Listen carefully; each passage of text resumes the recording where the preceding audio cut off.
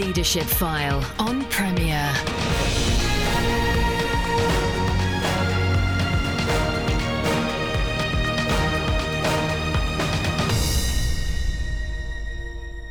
Welcome to the show that helps you lead better where God has placed you. I'm Andy Peck. You will know that church leading does not always go well. Pastors, ministers and vicars have had bruising times, and some sadly have left their role feeling exhausted, depressed and stressed. At the heart of the issue is the culture of the church and the expectations with respect to the church leader. So to discuss this role and this issue, I'm joined today by the founding director of Living Leadership, Marcus Honeysett, who recently celebrated 10 years in the role and has been a frequent guest on the show. So Marcus, lovely to have you back. It's nice to be back, Andy. Good stuff. At the heart of... let me just go forward a bit now. That's it. So we've spoken on the show before about the challenges that ministers, vicars and church leaders face. A quick recap perhaps on why we're looking at these issues and why it's been important to you. I suppose the short answer to that is that we need spiritually revitalised leaders. Show me leaders who are full of the joy of the Lord, who are delighting in His grace, who are aware of the power of God in their lives, and generally I'll show you a flourishing church. But conversely, where leaders are isolated, where they bear many pressures that nobody knows anything about, where they end up spinning too many plates to keep everybody happy, you're probably going to see a church that is heading for some difficulties. So spiritually flourishing churches are led by spiritually flourishing leaders. My question, I think, for every congregation member is, do you know that they are? Do you know who is feeding the people who feed you? Or indeed, even if they are being fed. Right, yeah. So when things go pear-shaped with a church leader, there's a myriad of reasons. I've just come up with a few. You can maybe add your own a bit later. But the church leader themselves, and obviously this may apply to many listening, what kind of signs might indicate that all is not well for them? I'll never forget when I was a cheeky young evangelist in my 20s, asking two very well-known older ministers what God was doing in their lives at the time. And one paused and said, "Nobody's asked me that for 5 years," and the other one burst into tears. Oh boy. He said he simply didn't know how to answer the question. That's a sign that not all is well. But you would never have guessed. Right. Oh. You'd never have guessed. Eugene Peterson, the man who did the paraphrase of The Message, says there's no profession where hiding is easier than being a church leader, or where the masks are greater. So I think a sign for leaders is, what are our spiritual habits like? Do we know that we're drawing regularly from the wells of salvation? Do we have daily and monthly habits that are keeping us close to the Lord, leading out of a centre of spiritual healthiness? Or do we know that those have actually got squeezed out in order to keep all the activities running and the expectations, all those plates spinning? It's so easy to do. And when you're a leader, you can fool yourself for a while, but when you run dry, and you always will, all of a sudden you haven't got any foundations for leading anymore. Every leader in their 30s never thinks that's going to happen to them. Every leader in their 40s knows the danger of that, I think. Yeah, no, sure. Assuming, of course, they've been a leader previous to that, but sure. Yeah, I guess it does stretch a bit if you've started a bit later. But inevitably, we also come to what we call terms of employment. I realise that's loaded language. The expectation of the office holder is sometimes used. I mean, some people are in church leadership and they're doing a job in the sense they're employed by the church. Some are, they have a stipend under maybe the Church of England or something like that. So I appreciate the language is different, but is it in your experience that that people are given job descriptions, if they're given them at all, that are impossible, or are they simply assumed that they will do the impossible? What's your feel? Sometimes I have the privilege of helping leaders who have got stuck, and oftentimes they're going to feel that their spiritual life has got into the doldrums at exactly the same point as their church has, and those two kind of feed each other. One of the first questions I like to ask is, can I see your job description? And if they're stuck, I'll give you pretty high odds that either there isn't much of one, or there's one that the Archangel Gabriel needn't apply to do. And I think it's also quite common to see job descriptions that assume that the paid minister isn't in fact there to equip every disciple in the church for their ministry, to do Ephesians 4, releasing and facilitating the ministry of the saints, but in fact to do all the ministry for them and to have everything just lumped on them. If that doesn't lead to impossibility at the start, it inevitably does by about 7 years in, as they accumulate more and more responsibilities and activities that other people don't want to do, think that the church should do, but the leader doesn't really feel able to say no to. So I think it does come down to a question of clarity between leaders and churches on mutually shared expectations. What do we do and what don't we do, critically? Your no's give value to your yeses. Right. And while the good job description isn't the cure-all for all of that, it can be pretty helpful. Yeah. Which links, of course, with church members' unwritten mindsets with respect to the senior leader. I mean, do you think churches need educating in what to expect? Is that part of the issue? Is it, should the church leader speak up more? Talk through this. I realise some of these are psychological kind of... It's one of the truisms, isn't it, that church leaders find it very difficult to talk about giving because everybody thinks they're after a pay rise. Yeah. And I think that talking generally about matters of leadership and how churches should be led is very difficult for ministers in churches to do. Maybe we should swap over more and talk to other people's churches about that. I think 2 Timothy is entirely a book about how to lead and for churches about how to be led. But I was chatting to a minister a few weeks ago, and he's been in his job 11 years, he's early 50s, and he's found himself wrestling with this combination. He's doing too much, he's doing a greater range of things than he was originally called to do, or that he's gifted at. He has a wider span of relationships that is sustainable. He has borne some of the costs of leadership that every leader knows about, the kinds of things, the decisions you have to take, but you cannot defend when the criticism comes your way. He's been a focus for everybody's aspirations for the church and their spiritual lives and every piece of criticism. And 11 years in, his energy levels aren't what they were, and his family situation has changed. So we took a little look at his list of responsibilities, and it was very obvious that some renegotiating was needed, and I said that to him. And his very first words were, "I can't ask to renegotiate this because my church will say you're the one who's paid to do it all." And I thought that was very revealing, very common. Leaders usually don't like to say no. And churches don't really understand what they do day to day, so leaders get subtly validated by the approval that goes with lots of visible activity, and they get criticised when they don't deliver the activity. So do churches need educating? Some people in the church, ideally officers, church wardens, elders, whatever it is in your situation, have to have a clear eye on what is doable and what isn't doable. So they've got to know how long it takes to prepare a service or a good sermon. They should have some idea how long a minister is spending in confidential pastoral visits that nobody knows anything about. They should have some idea of what the emotional consequences of that pastoring is, and so on. And they've got to protect paid leaders from unrealistic requests and demands. I think that if nobody in the church has that view, you end up with leaders who everybody think are infinitely stretchable. You know how school children think that teachers live in the stationery cupboard and only emerge to serve them. I think that lots of churches think that pastors live in the vestry and emerge to do all their favourite stuff and don't actually have any lives. No, sure.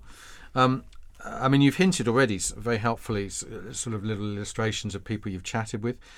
I mean, maybe you have some people in mind for whom things have not gone well. Maybe they've left pastoral ministry, which may in God's purposes, be appropriate. They may be gone on to other things and better things, but nevertheless, it's not good when, sadly, some people leave unhappily. So, without betraying confidence, can you talk in general terms about the sort of situations that maybe church leaders have faced that you've come across?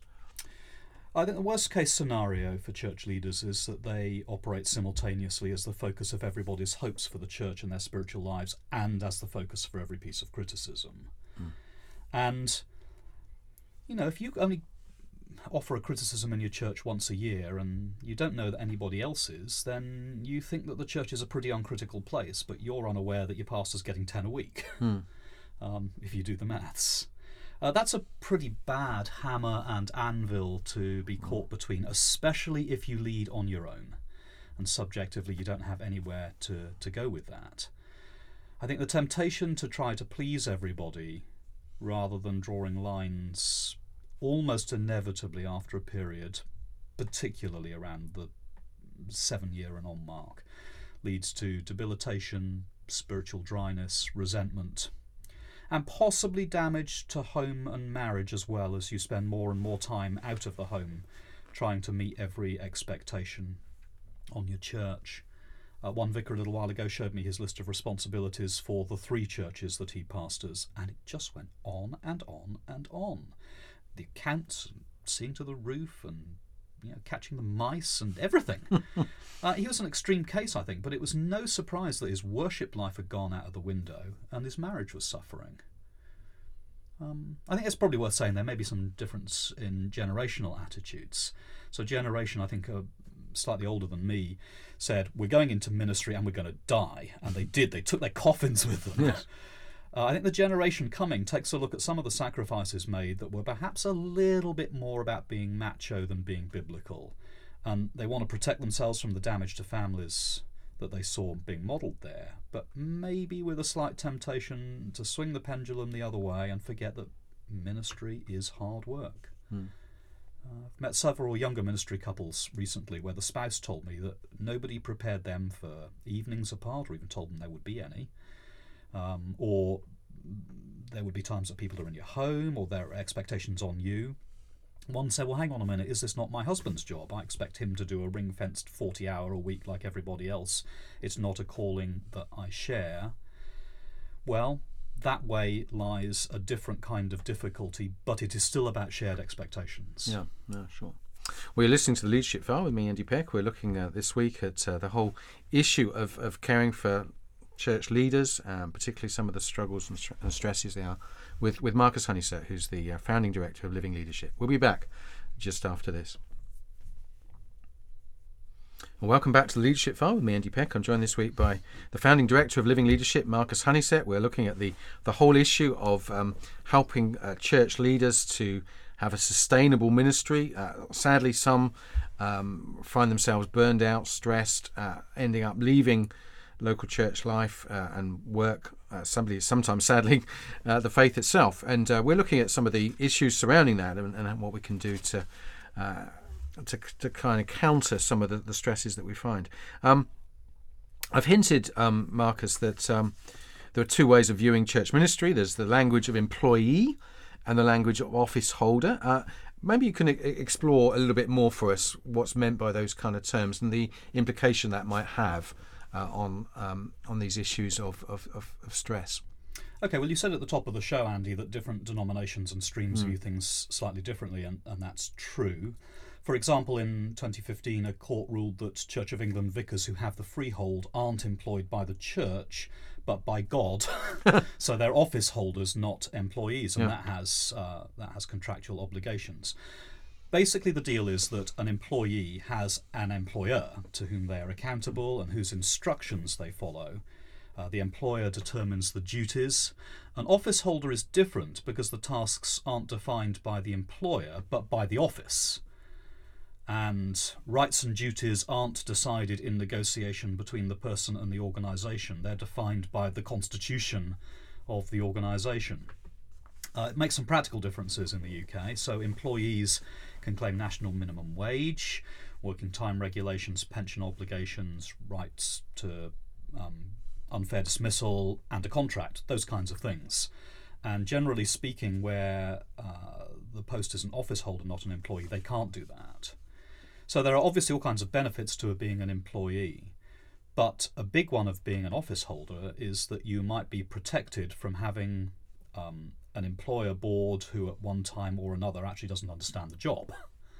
But as long as you're doing what is in the Constitution, you're protected. Nobody can force you to do what is outside the rules or the constitution of the church. That would be the basic distinction between employee and office holder. Because one of the issues for some churches is church members and is appraisal. Yeah. Is that okay?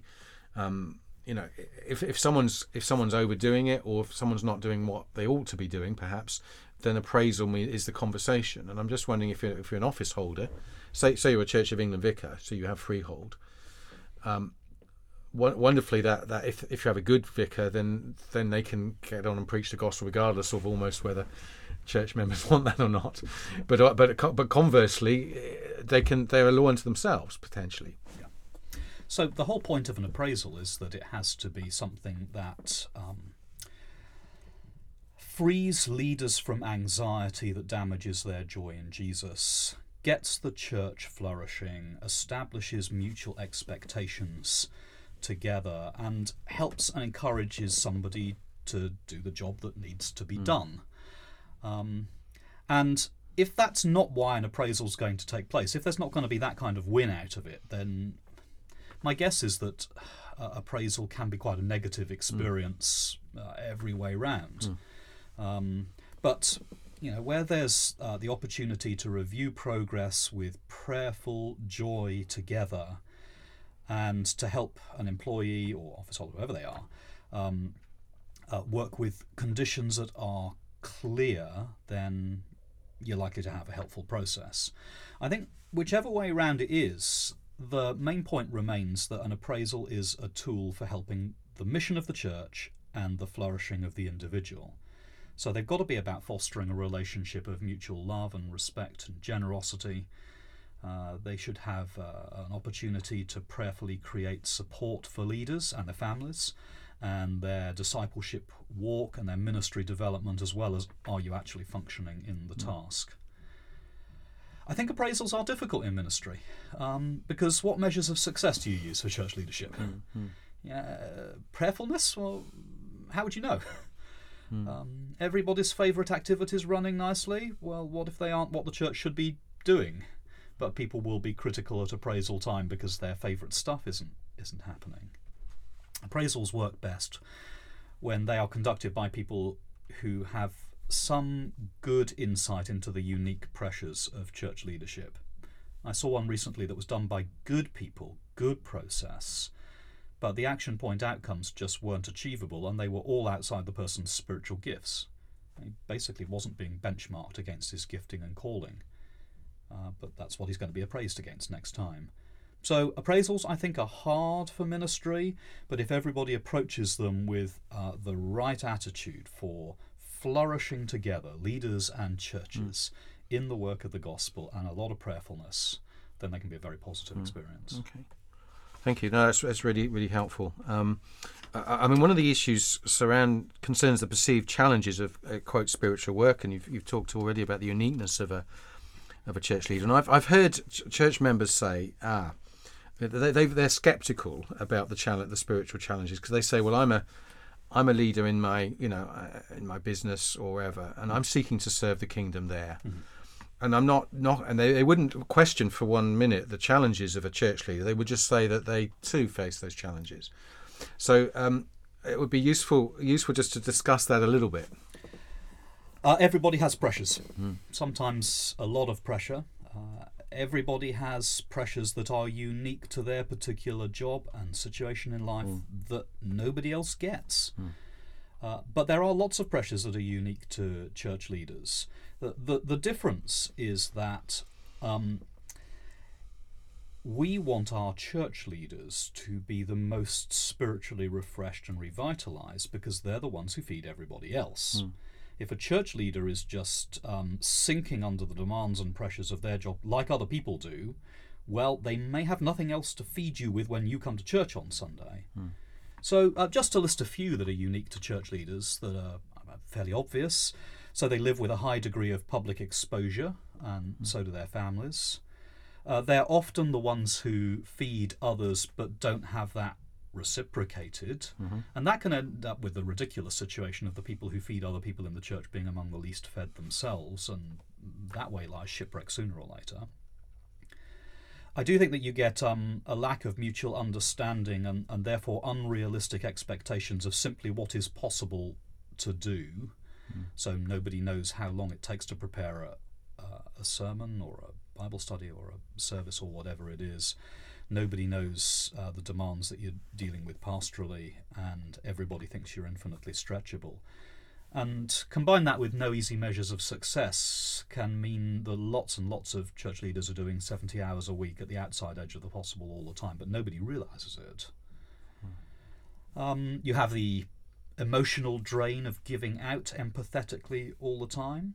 You're often unable to share that burden with anybody. You're unable to defend yourself when things go wrong without breaking confidences. And unlike just about anybody else, and this has been said to me a couple of times by new ministers recently, we never realised that there are no easy distinctions between home life, leisure, church, work, and your friendship group if you're in Christian ministry. If things go wrong at church, they tend to impact all of those as well. Yeah. And I could add another 20 things to the list, but all of those things lead to spiritual drain. Now, spiritual poverty doesn't affect most other people's ability to do their job. If you're not in a good place with God, you can still go into school and be a teacher. But it does potentially affect church leaders a lot. If you're giving out all the time and you simply can't see how to replenish, then the temptation to live exhausted but to wear a mask so that nobody knows, or to struggle with a besetting pattern of sin and have nowhere to go with that and fear that if anybody knew you'd lose your job when nobody else would. All those things are very real, I think, for church leaders, and they're different to anybody else. No, sure. Okay. So just as we close, a couple of things to mention, Marcus, that Living Leadership are doing. One is that they're publishing documents that will help provide a way of helping those who serve a church in a part-time and full-time supported role. A little bit more about those documents maybe, and then we'll talk about the Pastoral Refreshment Conference as well. So we've had a development group working on a toolkit for pastoral well-being of church leaders, and the first two parts of that are available on our website, www.livingleadership.org. That's a code of best practice for care of church leaders, and a first supporting document about how to create a culture of care in your church. Basically, they're there to help churches and leaders have good shared expectations of each other that are well informed about what church leadership actually entails. Because so many instances of ministry failure or breakdown between a leader and a church finally can be traced back to lack of clarity or unrealistic expectations. So our working group hope that the toolkit is going to help promote positive, grace-filled relationships and spiritual health of leaders. It's all freely available. Splendid. And the Pastoral Refreshment Conference, you've mentioned that before on the leadership file, but it's kind of expanding, thankfully. So so we've had 2 conferences in February up till now, 3 this time round, new one in the Lake District in partnership with our friends at Keswick Ministries on beautiful Lake Windermere. So just a few weeks' time, they're the high point of my year. Someone said to me recently, I've found the genuine antidote to Christian conferences, and this is it. We like to think they're oases of grace for leaders and spouses to come and be filled up by Jesus again and enjoy being worshipping Christians without having to think about being leaders. So there are still places, great places to come and be refreshed. Get in touch, we'd love to see you. And what sort of days of the week are they? One's Monday to Wednesday, one's Wednesday to Friday, and one's Tuesday to Thursday. Okay, so take your pick, whichever is going to work for you. Yeah. Wonderful. Well, livingleadership.org is the website you need to go to. So www.livingleadership.org, and you'll find other resources there to help you in your leadership. So, Marcus, thank you so much. Thanks for having me. Terrific to chat with Marcus this week on this vexed issue, but a real issue. Maybe you're listening and you're feeling under pressure and burdened by the demands that you're facing, and maybe you need to listen back to some of the things that Marcus was saying, and maybe have those conversations that may be difficult but maybe necessary if you're going to keep your head above water at maybe a challenging time. So my joy to have welcomed Marcus Honeysett from Living Leadership this week. Do log on to Premier's website. You can listen to archived versions of a leadership file. On the on-demand section, you go to iTunes, and you can get the archive there permanently. You can even sign up and get them every week downloaded to your listening device. Look forward to your company again next Sunday at 3:30. Thanks for tuning in. You've been listening to The Leadership File on Premier. Andy Peck serves as a tutor at CWR, a Christian charity whose courses and publications aim to apply God's Word to everyday life. Contact him via email apeck@cwr.org.uk.